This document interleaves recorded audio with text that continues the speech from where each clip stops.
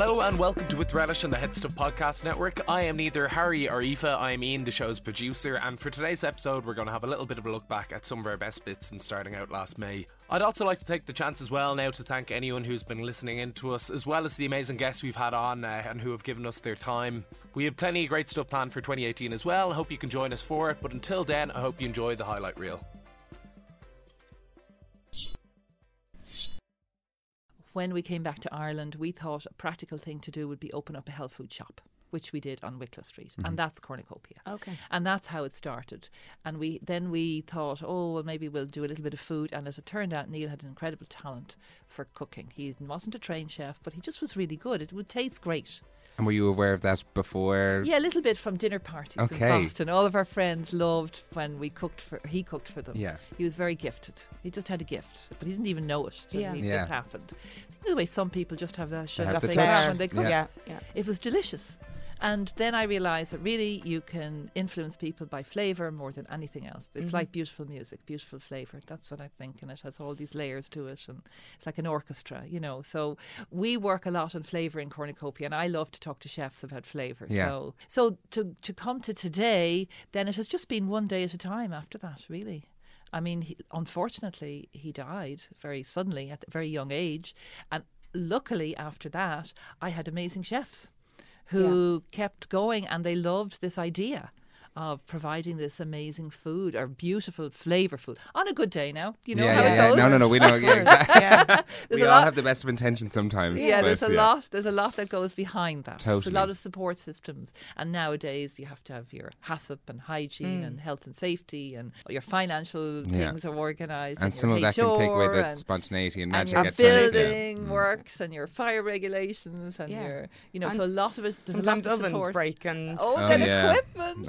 Absolutely, yeah. Floods Yeah. and leaks and yeah, all that goes in running to old-fashioned Georgian buildings absolutely connected yeah, it's a together, fabulous building. 1750 So buildings. beautiful. Yeah. But they are a bit wonky, you know, Yeah. and they take a lot of money Job to, of work. to To- strengthen the to keep floors them going, and yeah. electrify them and all this stuff. So, so it's really nice to come here and talk about what's behind it, because that reminds you of why you're doing this. Yeah. I've never run out of inspiration because of that original experience I had, to try and give that to people through food and to improve their sense of well-being, and because of that improve the world. Yeah. I suppose that's what it's about. And because it's vegetarian and vegan, no animals were hurt in the construction of this, or in the filming of this, or the running of this restaurant. Yeah. Now, of course, we still have some dairy, and we struggle with that, and eggs.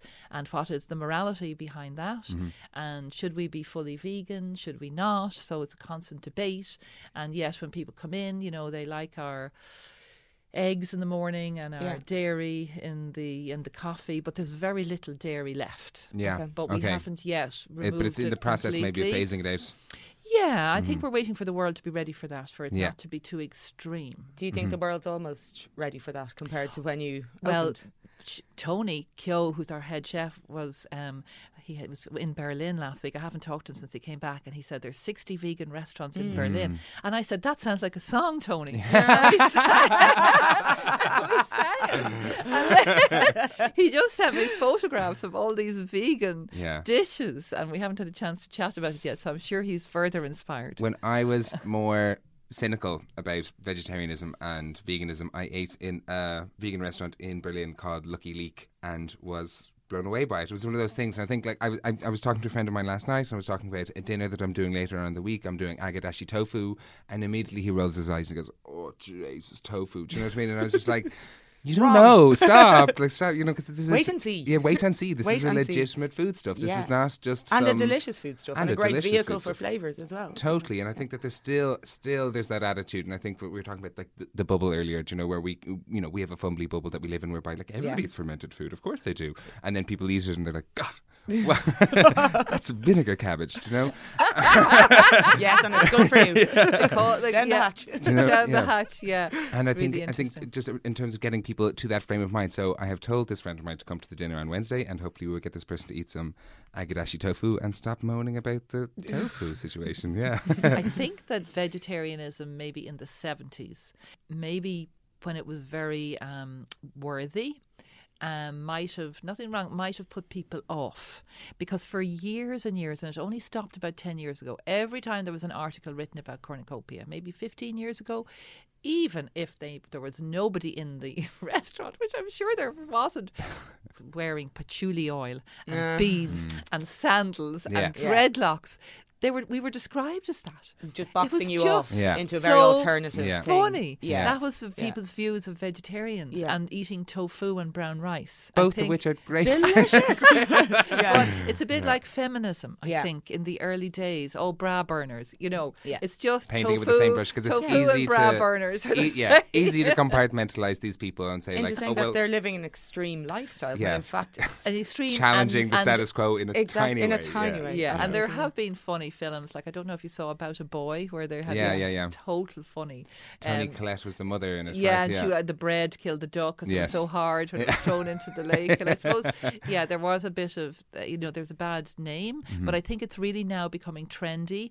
And I have a wonderful friend, I'll mention her, Bernadette Bohan. She's helped a lot of people with cancer through vegan food, but she never labels herself. She just says, eat more healthy food, drink juices, eat, she never says about what you have to exclude.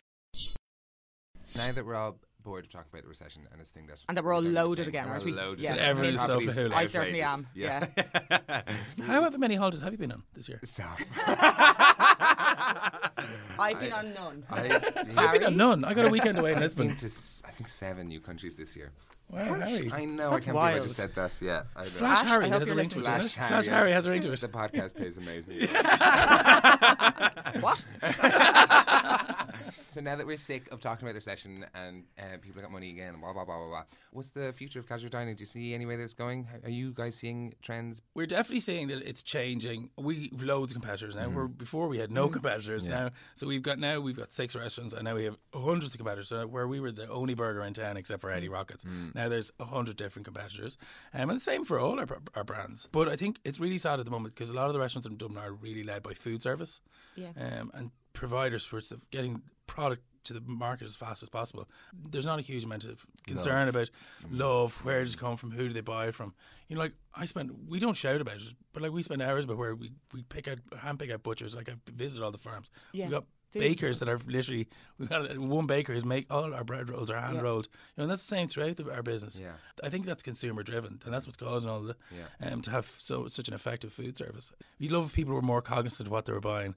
Yeah. I know we're famous for chicken fillet rolls in Ireland. Yeah. But where did it come from? Where did everything in that €3 salad and sandwich come from? It's quite sad. Bad places. It's bad. It's one of those things where you think, who has made money off of this? How is this going to be made? How have they made a margin? Exactly. And tax. There's tax on it, and then a substantial margin. It's terrifying. And that's the bit that's terrifying. Yeah. So but it's all consumer choice. That's what will drive it. On the flip side of that, I do see that there's going to be a growth in smaller, more local restaurants. And I mean that outside of Dublin as well as inside of Dublin, because fast casual really is an inside of Dublin phenomenon. There's a branching Little Fingers in Cork and Galway, but I can see people are going to have to do things on a smaller scale, like shorter menus, like 2 or 3 things, possibly changing and just being more local and friendly. But again, it's all consumer driven. Yeah, so it's like what the people want. It's so democratic. I know, it is. What about the people want and how much they're willing to pay? Yeah. So what were the most difficult things in establishing your brand over the first few years? You've spoken a bit about the Twitter thing. Did it just kind of take off for you, or were there lots of challenges? And Crackbird just took off for us. But anything to do with money, spreadsheets, finance, anything like that to me is Dutch. So I have a business partner who looked after all that for me. And that is, that's the hard part. And I still find that it's hard. You can't go into the kitchen and create menus and run that part of the business and have to look after all the challenges that are coming with it. And it's simple things like HACCP, standards, chefing, rostering. That's basic. And then you have to look after the margins, how much money you're making off the food, how much money you're spending on staff. Then you've got how the restaurant operates, how the drinks operate.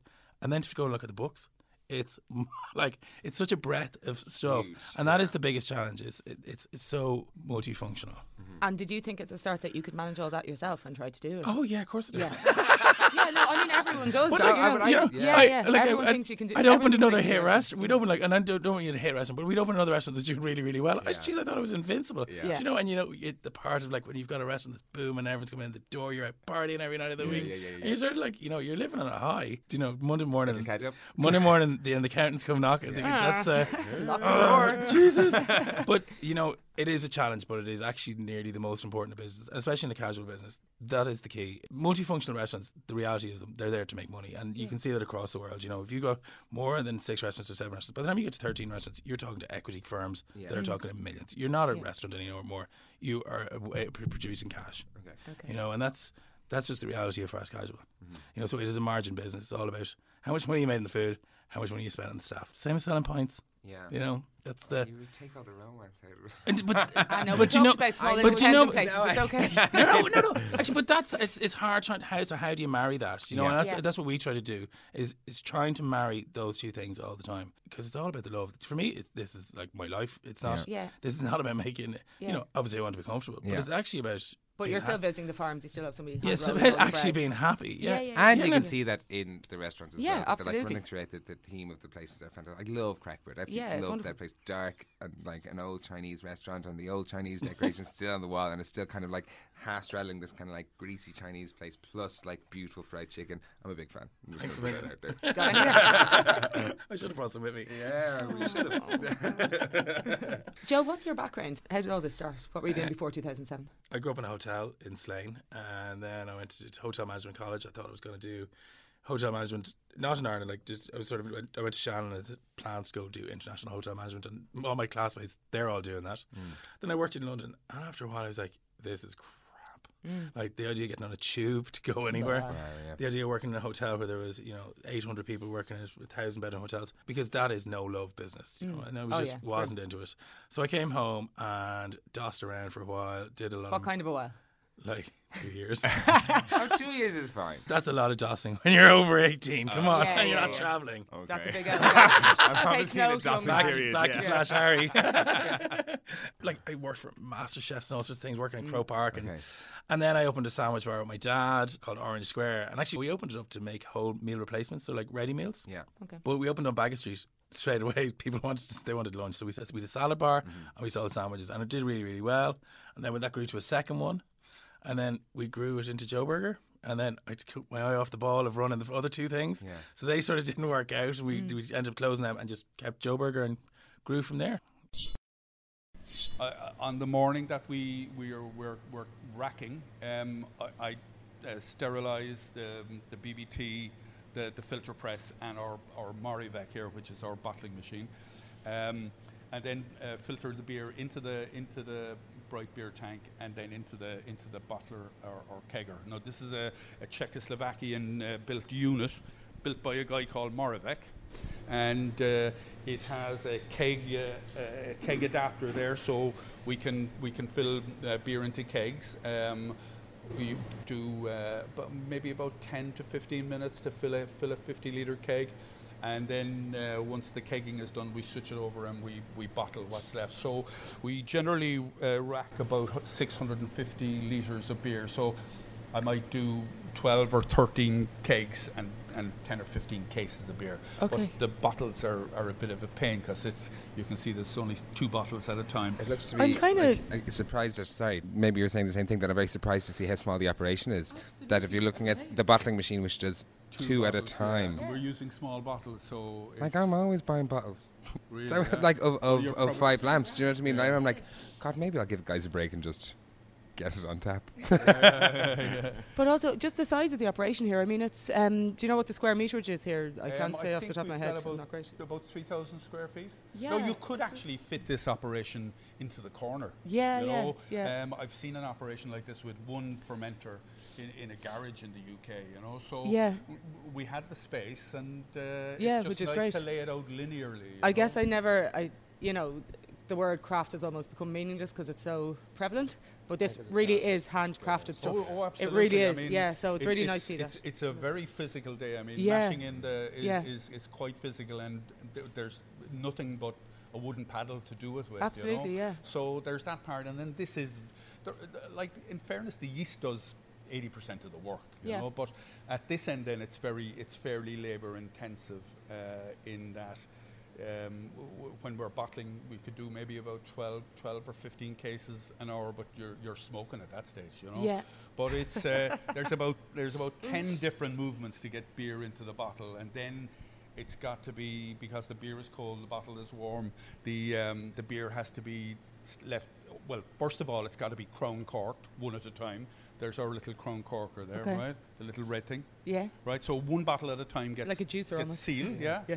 And then the bottles attemperate overnight, and then they're labelled one at a time and date stamped one at a time, and then the boxes are made one at a time, and so This is amazing it stuff, is yeah, very yeah. labour I'm really intensive. impressed, yeah. It's very labour intensive at Yeah. this stage of the process. Loads of love goes into that, I reckon. Yeah. Or at least yeah. care Yeah, and yeah, yeah. And frustration. Yeah. Love Yeah, and yeah, frustration. yeah, Love and tears. I thought I was getting a glamorous job, but that didn't last long. So speaking of which, how does your old employer was Guinness? Yeah. And how long were you there for? Oh, I was with Guinness for 27 years. Right. And retired, and just faffed around for a couple of years. And then said, screw this. And then I wanna work again. Got bored, actually. Yeah, you yeah, know. yeah, I yeah. was spending the whole day reading, and I thought, geez, there's got to Is be this more. it? And Yeah. then suddenly the whole craft beer thing took off, and Yeah. you know. And you were kind of reborn. Yeah. So how does this setup fare compared to Guinness? I mean, in terms of the labour intensive, obviously it's a vastly different operation, but like physically, how is it different? What were you doing at Guinness? What was I doing at Guinness? Yeah, I in the did- year yeah, before yeah, you yeah. retired, what was your day like physically? I retired as head of procurement for raw Okay. materials. So Yeah.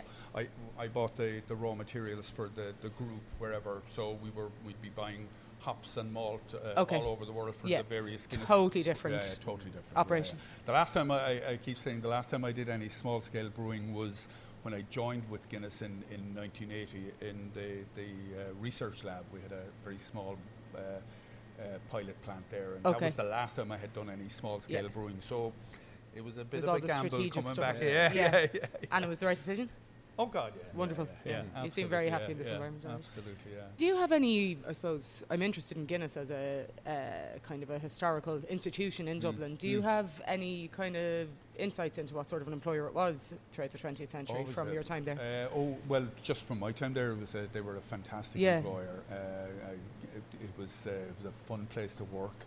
It was very Dublin centric in that, like, there were some great nicknames. Everybody had a nickname in there, and it was just fantastic. What was yours? I don't. I don't Shush, Harry. I don't honestly know, but there were some fantastic nicknames in there. But also, it was a good company to work for in terms of they paid for a lot of Yeah. education and stuff like that. Yeah. So Did they build housing at some point, or did they way provide back, housing? Yeah, they did, it's amazing. the Ivy Trust. Most of Dublin 8, or no, with that A lot of that it, area. yeah, around the Liberties, yeah. Around the Liberties, they were around Christchurch. Those Yeah. those big Ivy buildings, they were built by Guinness funds, Yeah. and then there were a bunch of houses up in Crumlin, red brick houses built in Okay. the 1800s. So yeah, in Five Lambs we were looking to do that as well. Absolutely, yeah. House all our But employees. it's an interesting one seeing what like 3 of you or something.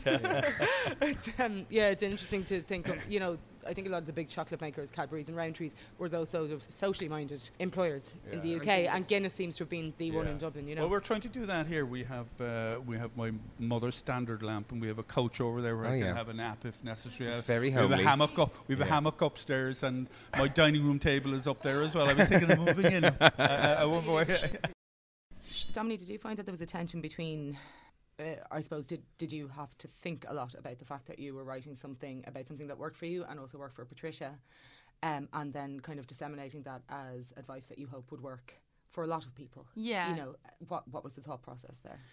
Well, I think it was very much, this worked for me, this worked for her, it may not work for, there are lots of contraindications, and also, there is no one perfect diet. And it was to keep emphasising that, and there's a great lecture that I think we have it pinned on our Twitter account of an oncologist called Dr. Dawn Leman, and she's very interested in carbohydrate restriction, before, during and after chemo. Okay. There's a professor, Walter Longo, out in California. He does a lot of work around fasting and stuff, and fasting, if you think about it, has lots of, observational evidence behind it in terms of religion and so on. They can see the benefits of it and so on. But you're kind of looking at this and saying, well, a lot of this stuff just makes sense. There may not be the randomized, clinical trials, but a lot of it, the biochemistry makes sense. It kind of makes sense. You're being bombarded with poison and stuff. why then bombard your system with a lot of kind of crappy foods on top of it, you know? So you're looking at, and she has a great sort of lecture where she's looking at, and certain cancers and certain tumour types probably do better on a low-fat diet. You know, some fasting, some low carb, some ketogenic, and she's just making the point, you know, more personalised nutrition depending on what it is. And I guess that was the point. This isn't the gospel, and this isn't right for everyone, but it can be an approach, and I think certainly there should be more of an open-mindedness about it. I know a lot of people who, when they're diagnosed, they go vegan, they swear off dairy, they swear off this and stuff. I read a lot of conflicting stuff that may not be the best. You know, protein is really important and stuff for immune function, but you're reading it and you kind of go, well, look, if you're thriving on it and you're doing really well in it and you feel good, that's terribly important. So learning to trust your own instincts. Exactly. Know go the with food your that you've gut. always done well on, and okay. And I suppose when we were talking about the controversy that blew up around it, people miss those nuances very often when you're talking about something, you know, emotive, I suppose, like cancer, that people can kind of jump at and get very excited about. You know? Exactly. And Patricia and I both went through, you know, I went through chemo, mastectomy, radiotherapy. Yeah. Patricia had radiotherapy in her eye and stuff. Like, both of us went through down the conventional route. You know, we weren't saying, you know, smoke this and rub a bit of that on there, you know, and you should be cured. Or don't go near a hospital. Exactly. It was just like, this is adjunct. You know what I mean? We should be doing as much as we can with our food, but at the same time, you got to go through treatment. You know what I mean? And there was never, and so I think that was frustrating because we were very responsible in the messaging, you know, and certainly with the press around it. But people take sound bites out of it and be like, "Oh my God, they're saying ketogenic diet cures cancer." Yeah. No, we're not. Yeah. Okay, so you just have to stand by it. So your mantra just has to be like, "Fuck the haters." That's it. That's the quote on the cover of the book. You know? You get that sort of pen or you scratch the thing, you'll see haters going hate. You're on the front of it giving the bird. And remember that? Yeah. Lovely positive message. The cover that didn't make it. And is there any more books in the pipeline? Any things that you? No, Patricia like screams when I say we have to have a follow-up book. She's like, no, can't take it. But well, the book actually it was released in the States, did really well. It's about to be released in Germany next year, and an oncologist writing the forward of it. So it's really nice, and you're kind of like, it's great. So you're sticking with this baby for a while, yeah, and it's a nice one because it's a slow burner, and you know, I think it would be great. And we were laughing. We were saying, I was talking to the publishers. I was like, the next title of the book should be "Eat the Fuck What You Want." Yeah, that would be like really kind of slutty recipes for everything. I was just like, I could get totally on message. I like that book more. So, you had good feedback from readers. Yes, amazing. Okay. Yeah, and that's so it. That might be something that potentially, if you're working with people who are in a similar situation to you, and you're able to provide some kind of an outlet, and something where people might be able to kind of regain that control in a way that they didn't know that they had, and they're like, "Oh my God, here it is now." Yeah, is that a positive thing? It's amazing, but also the oncologists that send Patricia clients from the US and everything, and they're like, "Oh my God, they're doing so well," and different. Like that's what matters. That is what matters. Totally. So you have a very small section of noisy people who are never going to have their minds changed. You know, so there's no point even engaging to some extent, and it's like, okay, that's grand, there's room for everybody, but dial that down and exactly continue doing what you feel is right. Cool. And I think you have to stick to it, and as we say, look, it could all be, you know, total hooey in 5 years. They'll find out something else is better.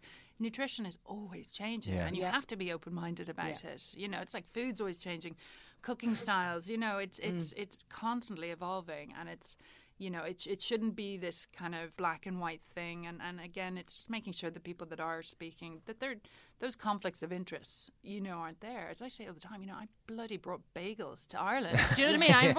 Like, this is, you know, I'm going against everything, you know, in the business. But I can separate myself out, you know what I mean? Be like, okay, this is what I eat for health and kind of optimum.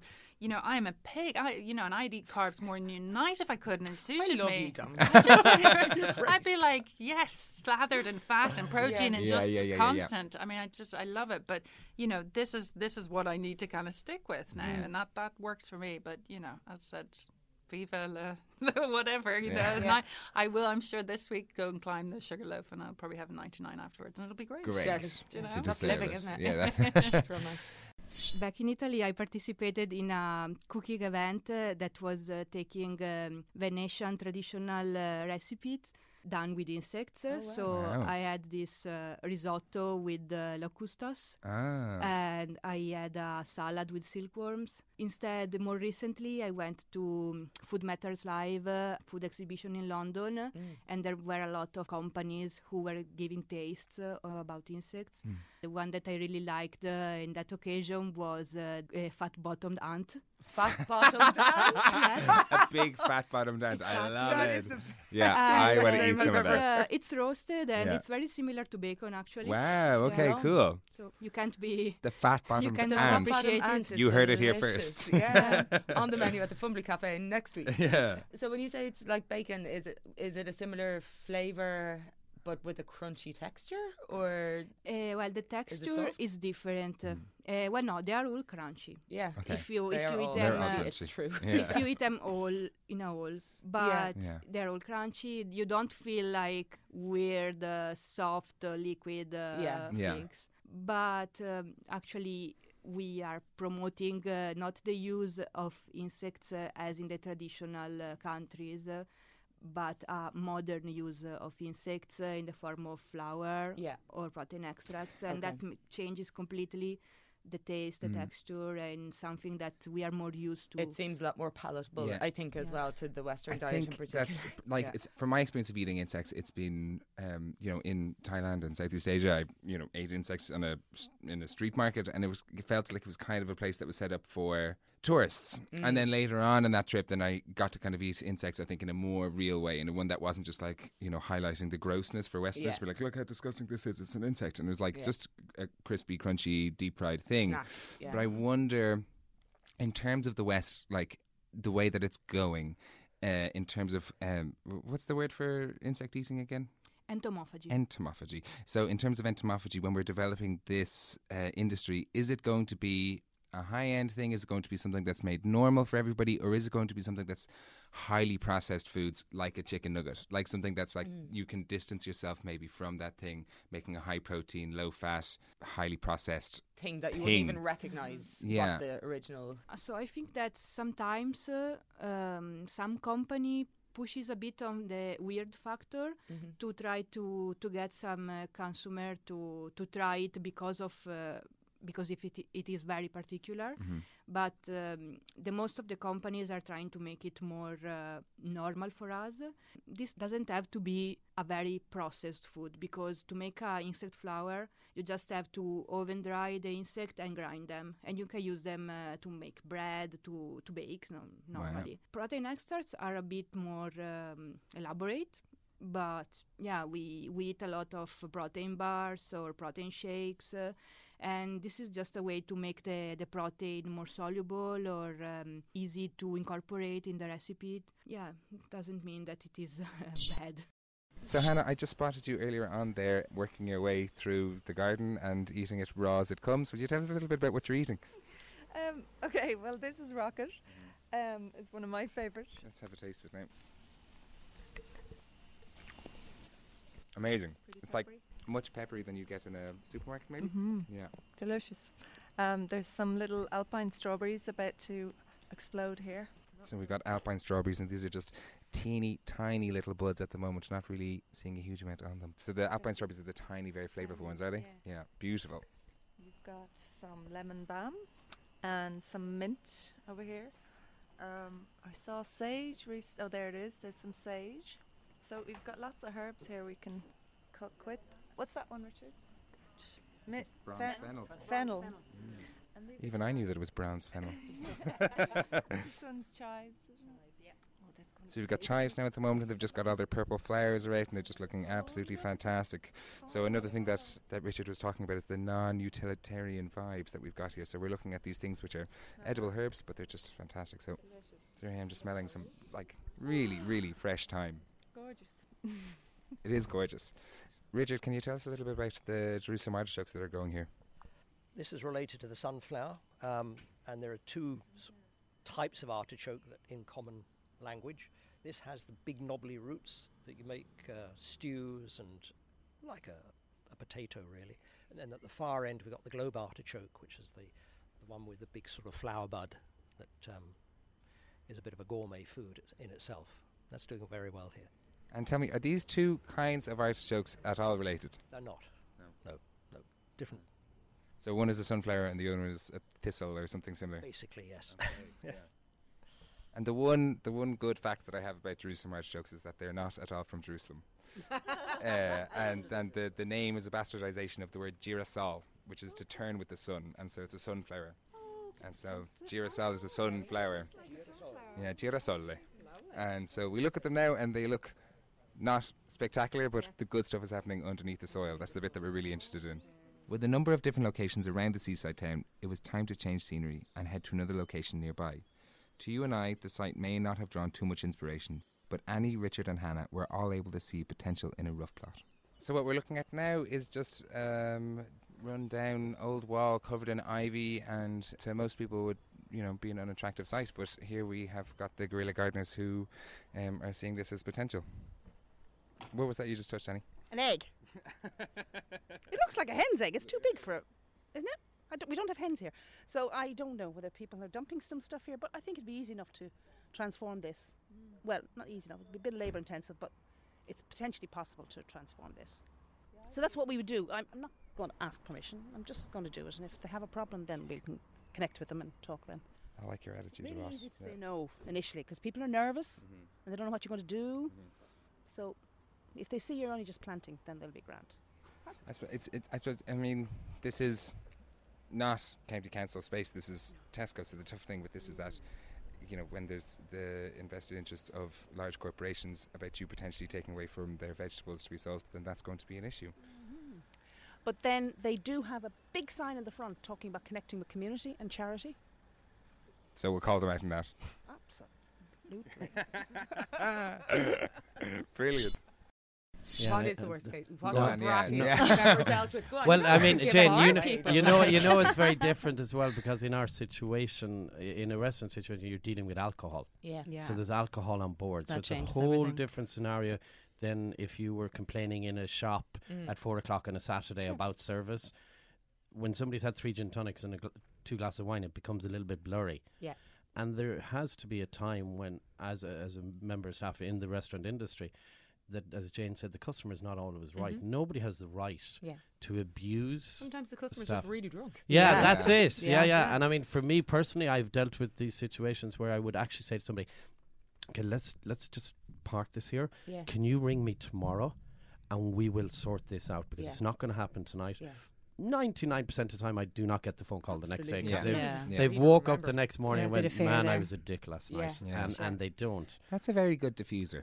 It is. Really Actually, it is to say. Look, in the cold light of day. Yeah. Yes. I recognise you're upset. It feels like we're not going to come to a conclusion tonight. Yeah. Call me tomorrow. Yeah. And then they they're will do gone. it. That's smart. I like that. And they'll be back in 3 months later. With a fake moustache. That wasn't me. That was my evil. So is that the most difficult thing? I mean, in terms of dealing with customers, is alcohol the thing that can throw the spanner in the works most I mean, often? there's different things. Obviously, we all went through a time in Ireland of the Celtic Tiger. That brought out the worst in people. It really did, because we weren't used to money, and suddenly we had money. And in our industry, I'm only talking about in our industry, it was really the hardest time, I thought. You were at chapter 1 at the stage. Yeah, but it was the time that people thought, well, I'm spending 200 quid a head, so I own you. Ugh. That is that we had all together now. Yeah, Yeah. they did. I mean, they really did. I'm not saying everybody. Don't get me wrong. No. But There's an attitude. Yeah, there was an entitlement, like that. And our industry has always been known as an industry that's not professional per se. I mean, personally, I went to college. I studied in this industry. But they think it's like what you maybe said earlier, Harry. It's a stepping stone to go on. So they go, well, sure, he's training to be... So what do you really do? Yeah, what do you really do? Because they don't see this as a real job. That's nice. I know, so what do you really do? Well, this. I'm really doing this. I'm not taking the piss. I'm tangible. I'm tangible. But doing. please don't touch me. I'm tangible. But So I think then we went through a lot in our industry of that, of people's attitude. Was now we've come back on board with having, but I think people are better. Yeah. and I think we're more educated in dining out and stuff like that. A few as more well. manners now. Yeah, I really Where are all do. those assholes now? What are they doing? Just like with their tails between their legs.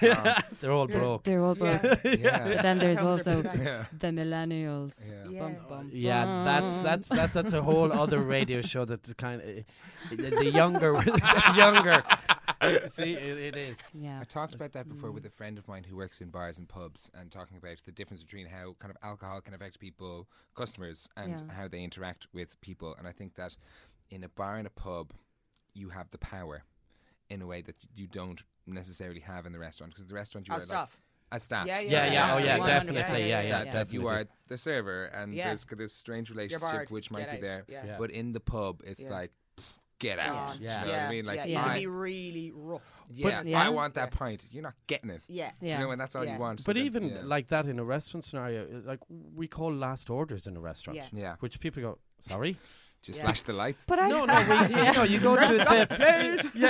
You go to a table and you say, guys, Jane just does let you know. No, Jane turns on the music and like storms out. But you know, when you go to the table and you say, listen, we're calling last orders bar, do you require something?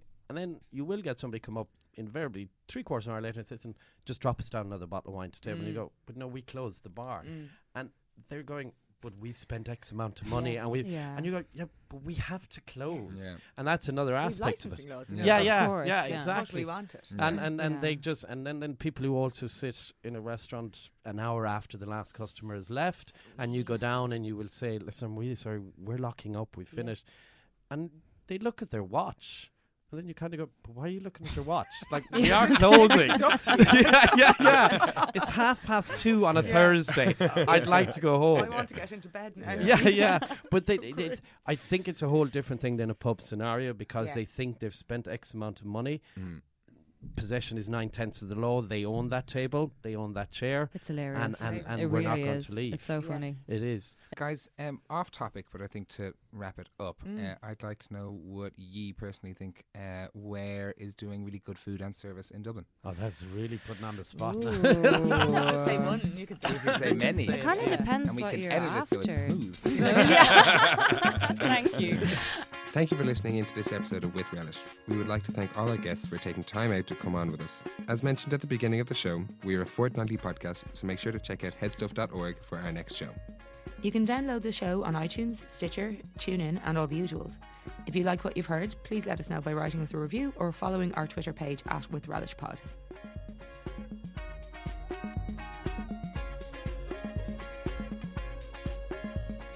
HPN, the Headstuff Podcast Network. See headstuff.org for more details.